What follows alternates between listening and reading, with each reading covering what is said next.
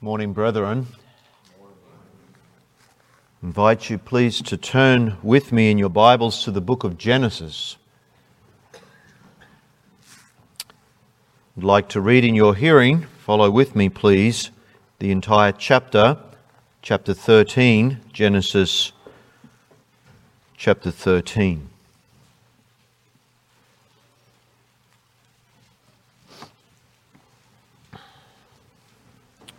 Commencing our reading at verse 1. Then Abram went up from Egypt, he and his wife and all that he had, and Lot with him to the south. Abram was very rich in livestock, in silver and in gold. And he went on his journey from the south as far as Bethel, to the place where his tent had been at the beginning, between Bethel and Ai, to the place of the altar, which he had made there at first. And there Abram called on the name of the Lord. Lot also, who went with Abram, had flocks and herds and tents. Now the land was not able to support them, that they might dwell together, for their possessions were so great that they could not dwell together. And there was strife between the herdsmen of Abram's livestock and the herdsmen of Lot's livestock. The Canaanites and the Perizzites then dwelt in the land. So Abram said to Lot, "Please let there be no strife between you and me, and between my herdsmen and your herdsmen, for we are brethren. Is not the whole land before you? Please separate from me. If you take the left, then I will go to the right. If you go to the right, then I will go to the left." And Lot lifted his eyes and saw all the plain of Jordan, that it was well watered everywhere, before the Lord destroyed Sodom and Gomorrah, like the garden of the Lord, like the land of Egypt, as you go toward Zoar. Then Lot chose for himself all the plain of Jordan, and Lot journeyed east, and they separated from each other. Abram dwelt in the land of Canaan, and Lot dwelt in the cities of the plain, and pitched his tent even as far as Sodom.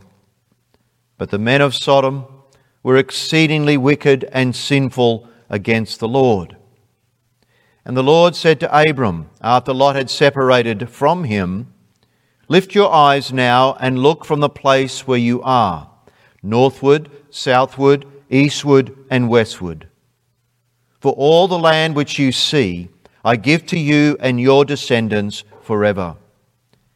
And I will make your descendants as the dust of the earth, so that if a man could number the dust of the earth, then your descendants also could be numbered.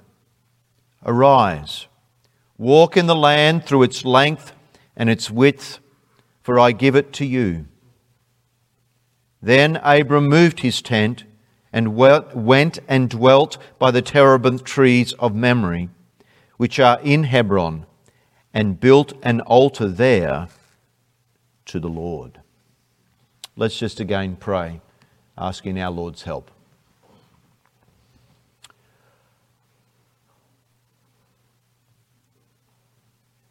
O our great God, as we pause together in your presence, it is our heart's desire that you would speak to us. Speak to us, O Lord, we pray, through this your word.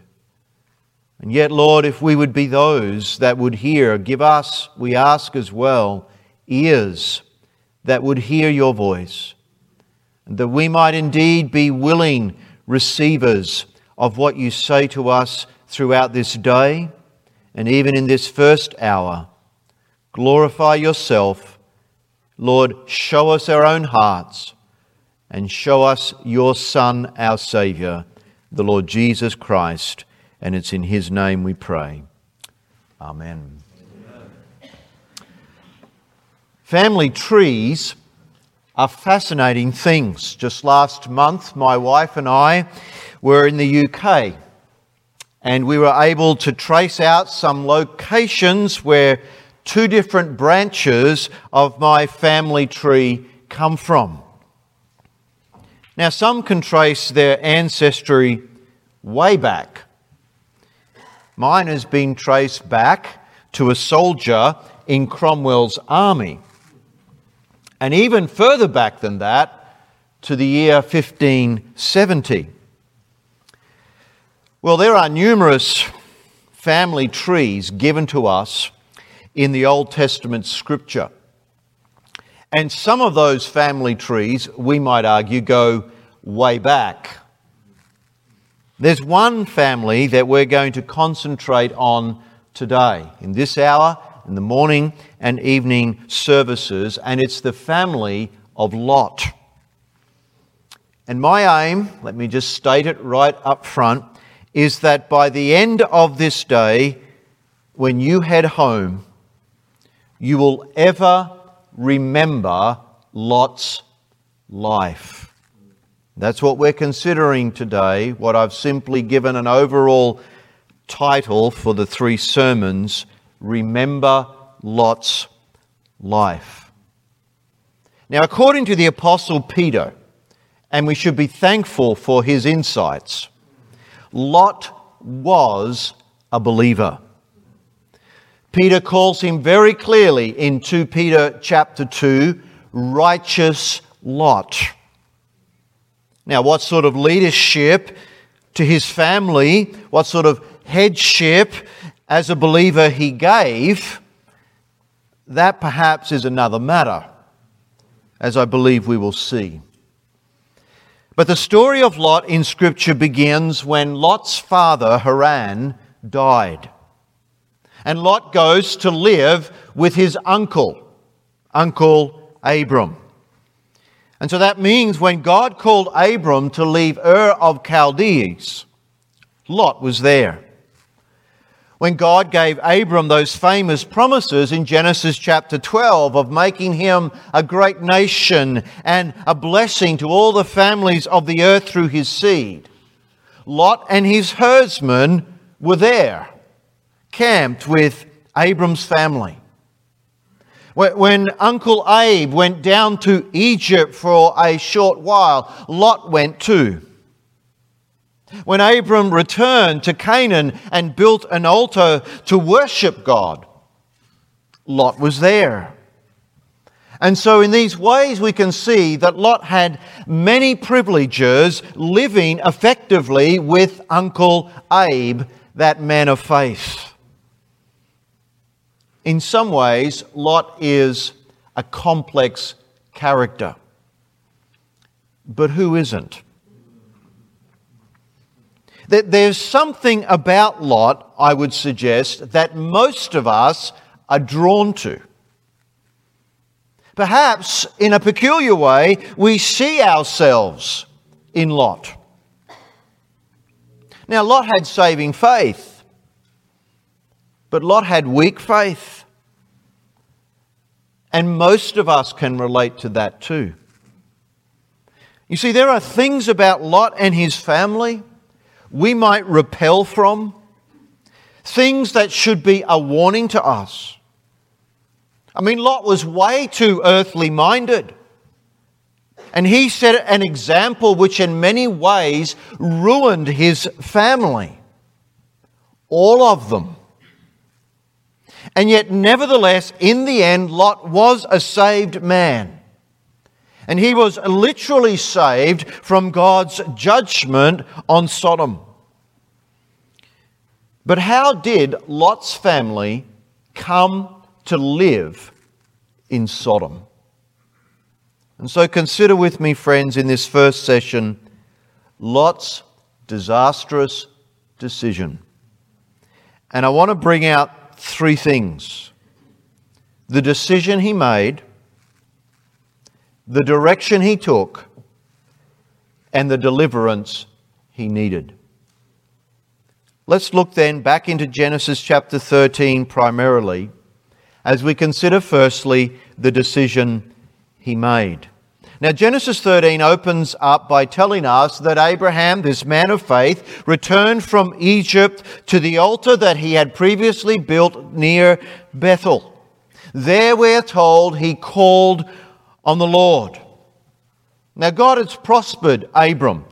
It's recorded for us in verse 2, where Moses records these words, Abram was very rich in livestock, in silver, and in gold. And so too was Lot. Have a look at verse 5. Lot also, who went with Abram, had flocks and herds and tents. Now the land was not able to support them, that they might dwell together, for their possessions were so great that they could not dwell together. So financially, they were booming, we might say. Again, Moses is outlining all of this for us. Verse 7, he says, there's a strife between the herdsmen of Abram's livestock and the herdsmen of Lot's livestock. The Canaanites and the Perizzites then dwelt in the land. So Abraham said to Lot, please, let there be no strife between you and me, and between my herdsmen and your herdsmen, for we are brethren. It does appear that Abram is concerned here for their witness before the pagan nations. He says at the end of verse 7, the Canaanites and the Perizzites then dwelt in the land. Could this be almost like an awareness? The world is watching Lot. Abram, the gracious, generous uncle, gave Lot first choice, didn't he? In verse 9, is not the whole land before you? Please separate from me. If you take the left, then I will go to the right. If you go to the right, then I will go to the left. And so we get to the point, what would Lot choose? He had a decision to make. For years, he had actually witnessed how his uncle lived. Though not perfectly, yet he did live by faith. And he had no doubt seen how his uncle prayed and his uncle worshipped at the altar. And yet the first thing that Moses records here about the decision that Lot made is not that he prayed. There's no mention of that anywhere. But it's actually about Lot's eyes. Have a look at verse 10. And Lot lifted his eyes, and he saw the plain of Jordan, that it was well watered everywhere. Oh, the serpent of old had slithered into that valley and tempted Lot to do just as he did to Eve. Lot's choice was based on his sight. He's lured toward a lush valley. See how it looked. Think of this, of all that he could gain. Now, I believe one of the things that Moses is doing in this section of the book of Genesis is he's drawing a clear contrast between the life of Abraham and the life of Lot. And if you think about that as you read through this section, you will see this reoccur again and again. You see, just 4 to 5 years earlier, Abram had an important decision to make himself. God spoke in Ur. God gave direction to Abraham. What would he do? Well, the Bible tells us he obeyed God. And he went out not knowing where he was going. He walked by faith, not by sight. He didn't know what was coming after the next sand dune or around the next corner, and yet he nevertheless obeyed and trusted in God. He walked by faith. And yet, can you see that Moses is showing us here, now in relation to Lot, he's showing us a contrast because the decision that Lot made was based on sight. Again, verse 10. Lot lifted his eyes and he saw all the plain of Jordan, that it was well watered everywhere before the Lord destroyed Sodom and Gomorrah, like the garden of the Lord, like the land of Egypt as you go toward Zoar. Now, for a herdsman like Lot, this was an easy decision, right? I mean, look at the abundance of water. Look at all the food.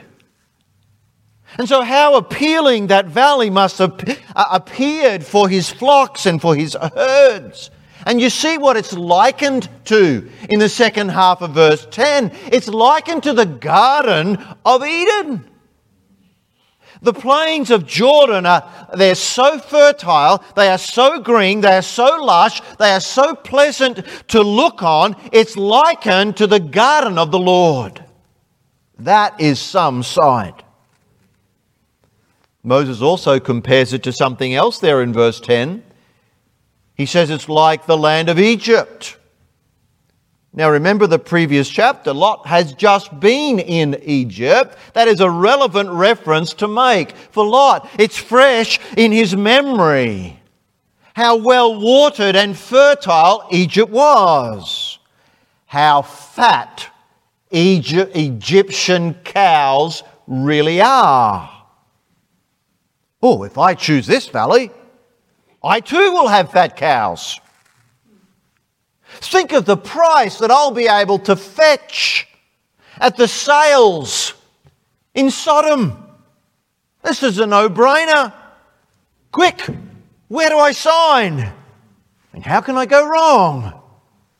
In terms of career option, the pay will be really good. Opportunities to grow my business will be endless. And though at this point Lot couldn't see it, he was being lured by the lust of the eyes.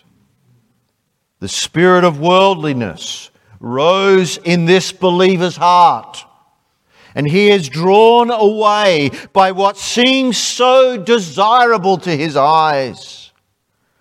Now, of course, there's nothing wrong with green grass. Our grass at home at the moment is brown. Having just been to England, I know which I prefer to look at. So in the green grass itself, there's nothing wrong with that. And having plenty of water for your animals is a relatively good thing. But you know the point here, right? That was Lot's focus in considering this decision. It's a worldly decision. His concentration was not on his soul. It was not, where will this decision lead me spiritually? He wasn't thinking firstly about God's kingdom and God's righteousness. This was simply a good business deal. Now, readers of the Bible know what happens in Edom and Egypt. God's judgment came to both. And Moses tells us up front, if you didn't know the rest of the story, that's what comes to this valley. It's in parenthesis, isn't it? Right in the middle of verse 10. Before the Lord destroyed Sodom and Gomorrah. And we'll see that dramatic part of the story later on today, but just now, here it's being foreshadowed. It's being put in front of us to help us realize the folly of this decision.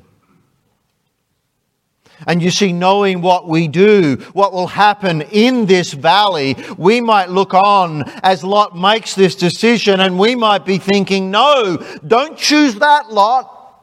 Not there. Don't go in that direction. What is worse, he is the head of his family, and his decision will have a direct impact on his entire household. The decision he made. And I remind you quickly, friends, that these things in the Old Testament have been written for our instruction. What important decisions are before us? We must look beyond what is appealing. What we can see here and now, we need to bring into the view of our eyes issues of faith. We need to think of the impact of our decisions upon our soul.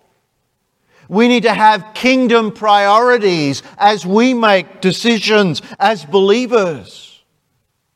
How will this decision impact others? Chapter 13 finishes with Uncle Abe again building an altar. But the contrast for Lot to that is verse 11. Then Lot chose for himself all the plain of Jordan, and Lot journeyed east, and they separated from each other. The decision he made. Secondly, I draw your attention to the direction he went. The direction he went. And again, it's clearly stated in verse 12, Abram dwelt in the land of Canaan, and Lot dwelt in the cities of the plain, and pitched his tent even as far as Sodom. Lot chose the neighborhood of the cities or near the cities of the valley of Jordan. He lived in the plain. Now at this point it seems he's not living in the cities. He's still living in his tent. But yet he is in the orbit of these cities. There's actually 5 cities in the valley. They're listed for us in the next chapter, in chapter 14 and verse 2. You can see them there. Sodom, the one put first, likely because it's the main city. Sodom, Gomorrah, Admah, Zeborim, and Zoar. And Moses highlights that it's somewhere near Sodom where Lot initially pitched his tent. That's what he tells us at the end of verse 12. He pitched his tent even as far as Sodom. Now, repeatedly in the Scriptures, we read of Sodom. There's references to Sodom in numerous places, and most of us would understand it's a city and it's a name used to simply stand for wickedness. But again, if you didn't know that, Moses tells you in verse 13. But the men of Sodom were exceedingly wicked and sinful against the Lord. There is nothing neutral or merely a preference about Sodom. Verse 13 is abundantly clear. And here we see Moses bringing out the folly of Lot's choice into clear view. We can't miss it. Because Abraham and Lot had been around those parts of the country for several years by this point. They knew the reputation of the people who lived in this valley. Everyone knew this. The men of Sodom, verse 13, were exceedingly wicked and sinful against the Lord. But that's still where Lot chose. And you say, well, why didn't Uncle Abe try and stop Lot making this move? Well, perhaps he did try. As a pastor, many times over the years, I've watched some of God's people make some poor decisions. Families under a sound ministry where they were growing and were stable spiritually. And a potential job promotion came up, or a place to buy a nice house, where it would move them away into a spiritual wilderness, and they got tempted. Their eyes lit up.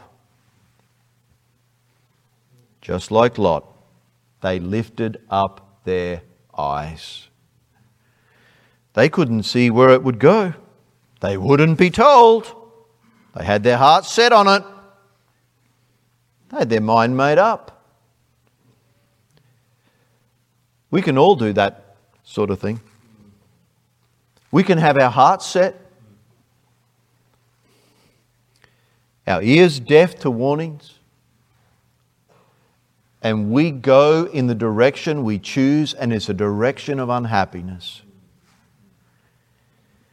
Now, when we hear of Sodom, we likely default to think of homosexuality. I mean, after all, it is where the term sodomy comes from.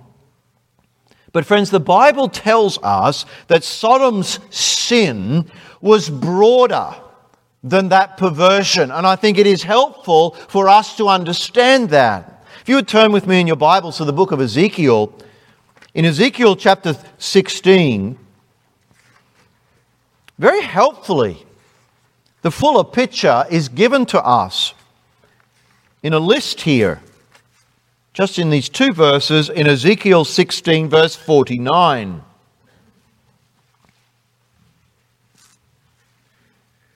Look, this was the iniquity of your sister Sodom. Okay, so here are the list, as it were, that comes under this title, the iniquity of Sodom. She and her daughter had pride, fullness of food, an abundance of idleness.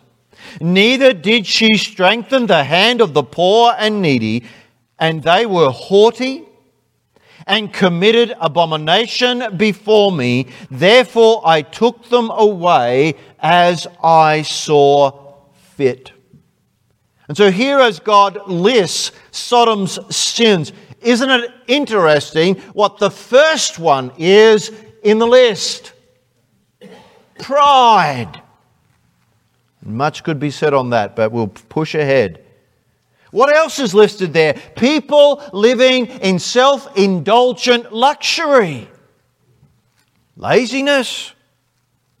They have a lot, but they lack compassion.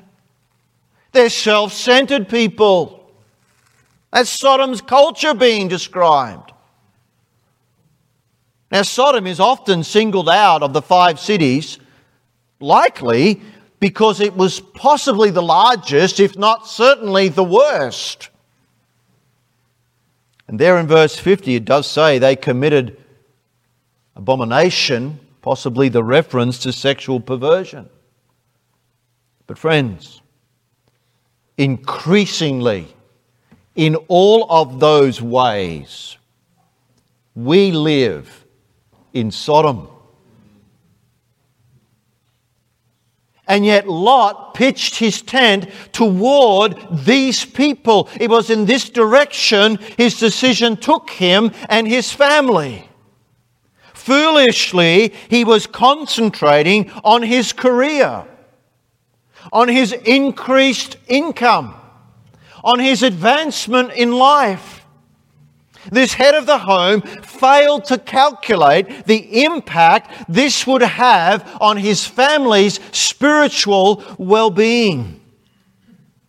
And Lot soon discovered, as we will see, that one compromise swings the door wide open for another compromise.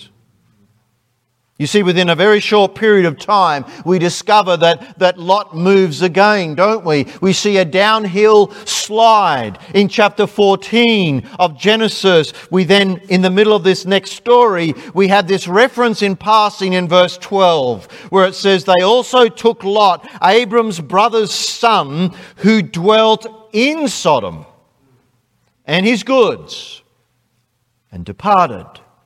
So Lot has moved now into the city.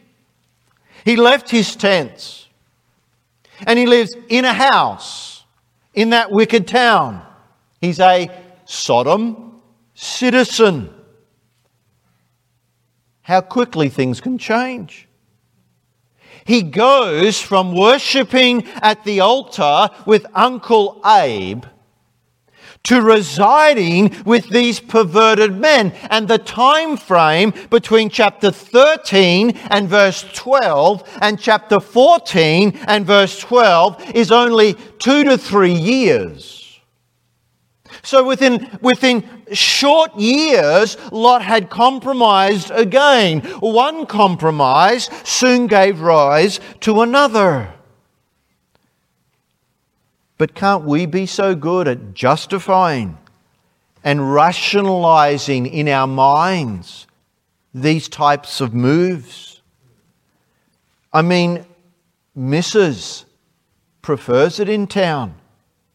She likes the social interaction. And Lot, I need a real home, not this tent. It's time to upgrade. We need to be closer to the shops. Our daughters, they need friends. Did Lot want to improve his business? So being in town would be better for his business? I could get myself on the town council, and as a righteous man, I could have an influence. And it would be a smart move for real estate. This is clearly the way to get ahead. I can address the cost of living concerns. Whatever be the head games to quieten his conscience as a saved man, the reality was Lot moved his family into what would have to be one of the worst cities in the history of mankind. What was Lot thinking? Lot's previous compromise blurred his thinking and his spiritual perception. And perhaps at the start, when everything was new, it seemed so exciting. And at the beginning, he might have been able to convince himself that he would enjoy the good life in his new career, in this new place, in this comfortable home. Things will be rosy. But he couldn't be further from the truth. I want you to turn with me now to the New Testament, to that passage by Peter, to see Peter's commentary in 2 Peter chapter 2, because Peter lets us in to the struggles of Lot. They're a little hidden from us in Genesis, but when Peter writes by the inspiration of the Spirit, he opens things up just a little for us. 2 Peter chapter 2, we'll jump in the middle of the passage here, verse 7. And delivered righteous Lot, who was oppressed by the filthy conduct of the wicked.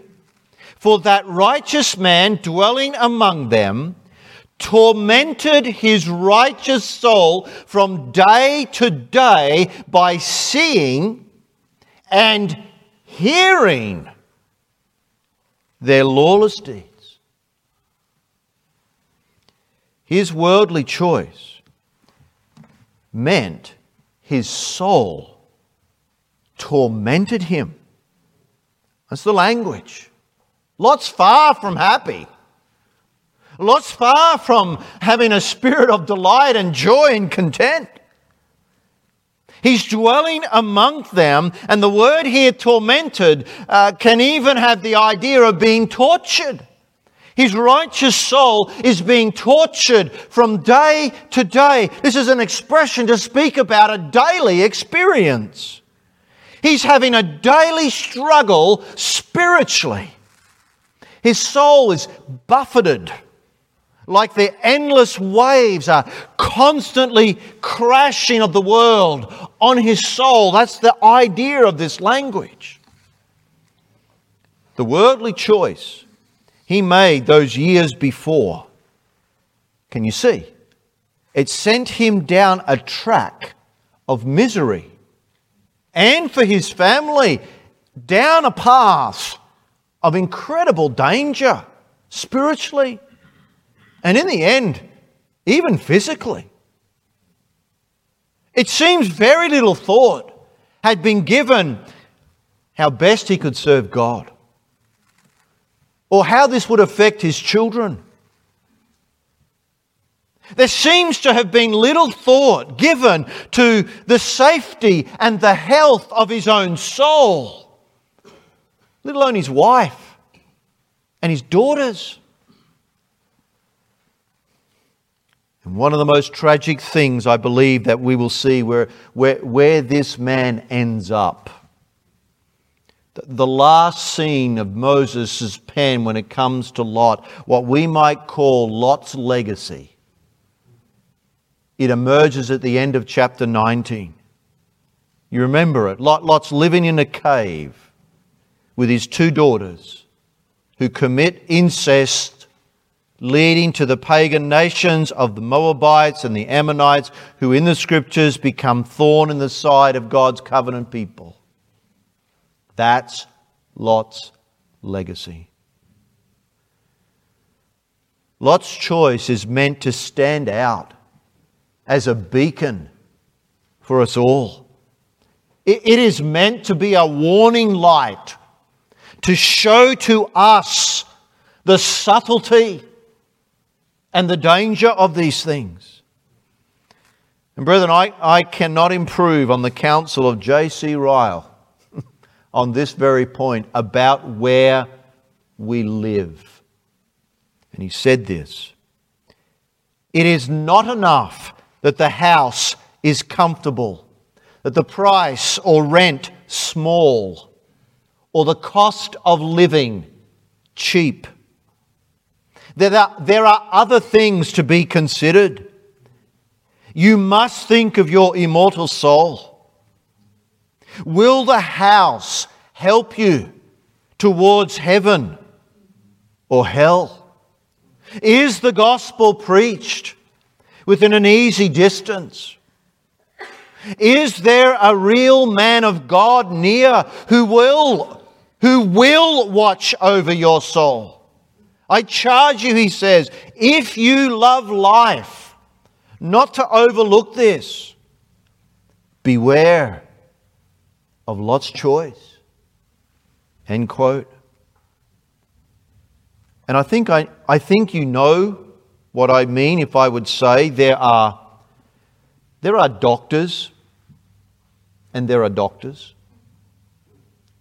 And there are teachers and there are teachers. There are spiritual doctors and there are spiritual teachers. There are churches and there are churches. There is spiritual oversight and there is spiritual oversight. Lot chose the wrong place to live, in my estimation, when it came to his soul, when it came to his wife's soul, and when it came to his children. And friends, barely one Christian in 1,000 in our day even thinks about these things when it comes to moving house, let alone use these principles to determine God's direction. Oh, it's nice to have a comfortable house. It's nice to have a beautiful outlook. It's nice to have cheaper taxes.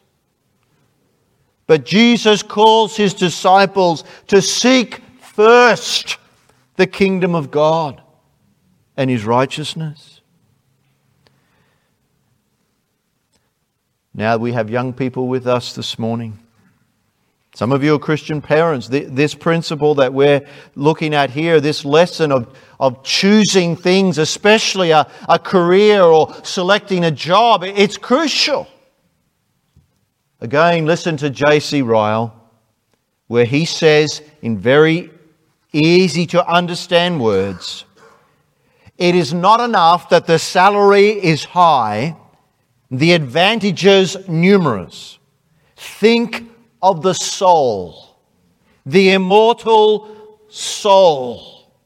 Will it be fed or starved? Will it prosper or be drawn back? Will Sunday be free to be able to have one day in the week for spiritual business? I beseech you, he says, by the mercies of God, to take heed that you don't make a rash decision. Beware of Lot's choice. Now, thirdly and finally, we go back to Genesis. I want us to consider the deliverance he needed. The deliverance he needed. You see, the story moves on in chapter 14, where Lot finds himself caught up in this city-state warfare. The 5 cities of the Jordan Valley rebelled against a ruling power. And so the big army came to subdue them. And so the issue of international politics and warfare led to what we read in verse 11. And then they took all the goods of Sodom and Gomorrah and all their provisions, and they went their way. They also took Lot, Abram's brother's son, who dwelt in Sodom, and notice, and his goods, and departed. Now, what a lesson that should have been for Lot. Because all that Lot had maneuvered to accomplish was actually taken away in one swift move. He, it says, and all that he had was taken. It seems likely that Lot and his family had probably only been living in Sodom for a matter of months, and then this hits. Proverbs 23 verse 5. Riches certainly make themselves wings. They fly away like an eagle toward heaven. And what a lesson for Lot. Jesus says, do not lay up treasures on earth. And he goes on to say, because that's where thieves break in and steal.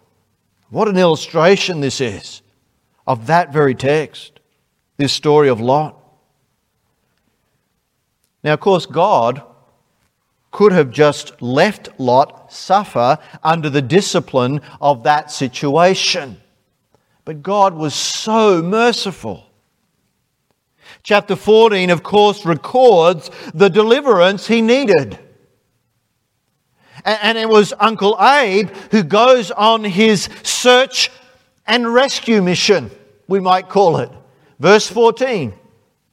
Now, when Abram heard that his brother was taken captive, he armed his 318 trained servants who were born in his own house, and he went in pursuit as far as Dan. He divided his forces against them by night, and he and his servants attacked them and pursued them as far as Hobah, which is north of Damascus.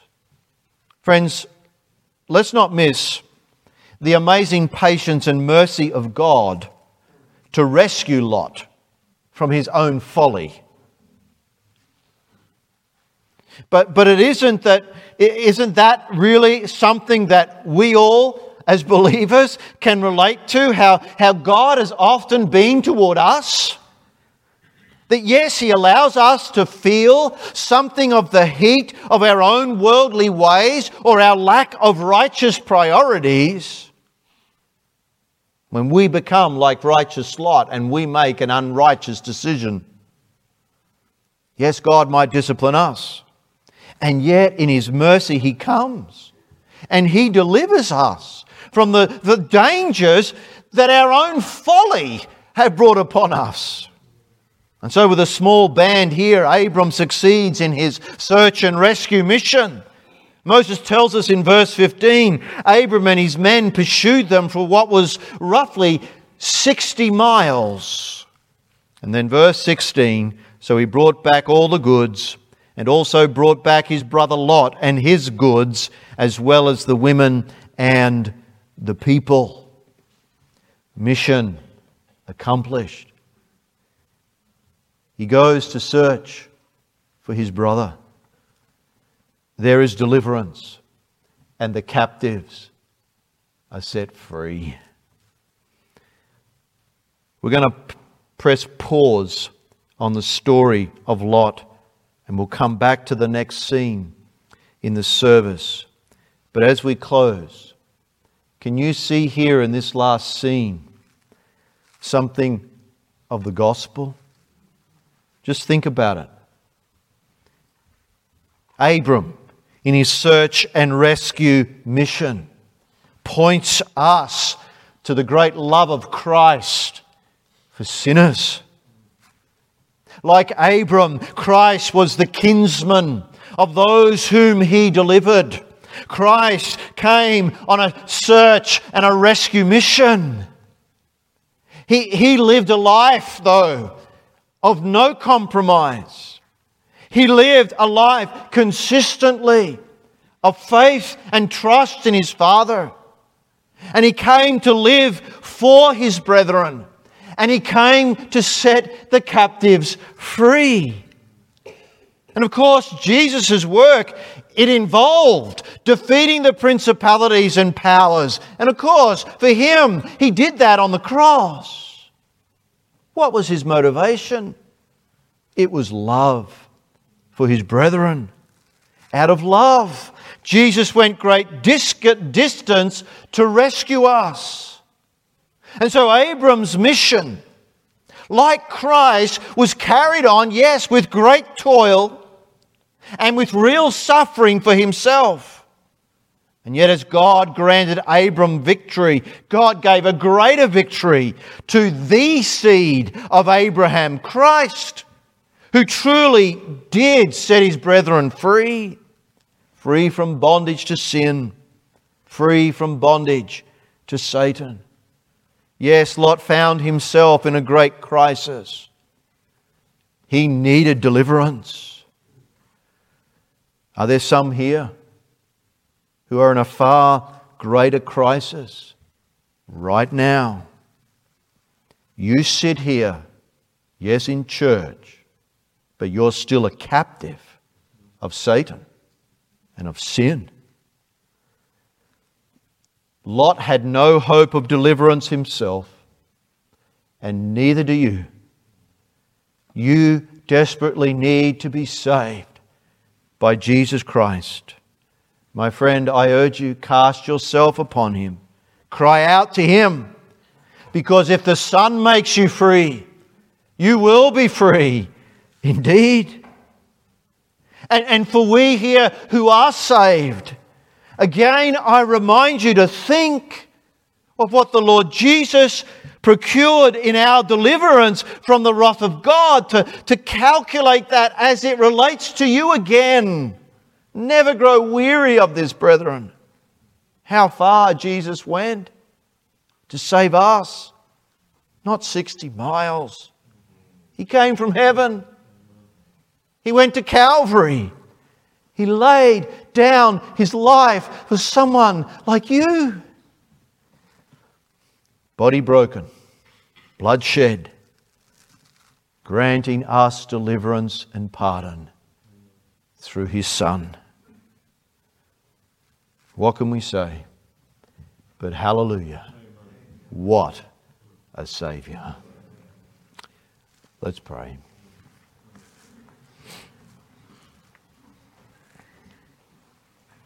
Oh, our gracious God, we must first cry out to you in words of confession and shame. Oh Lord, as your people, how easily our hearts have been drawn to temporary things.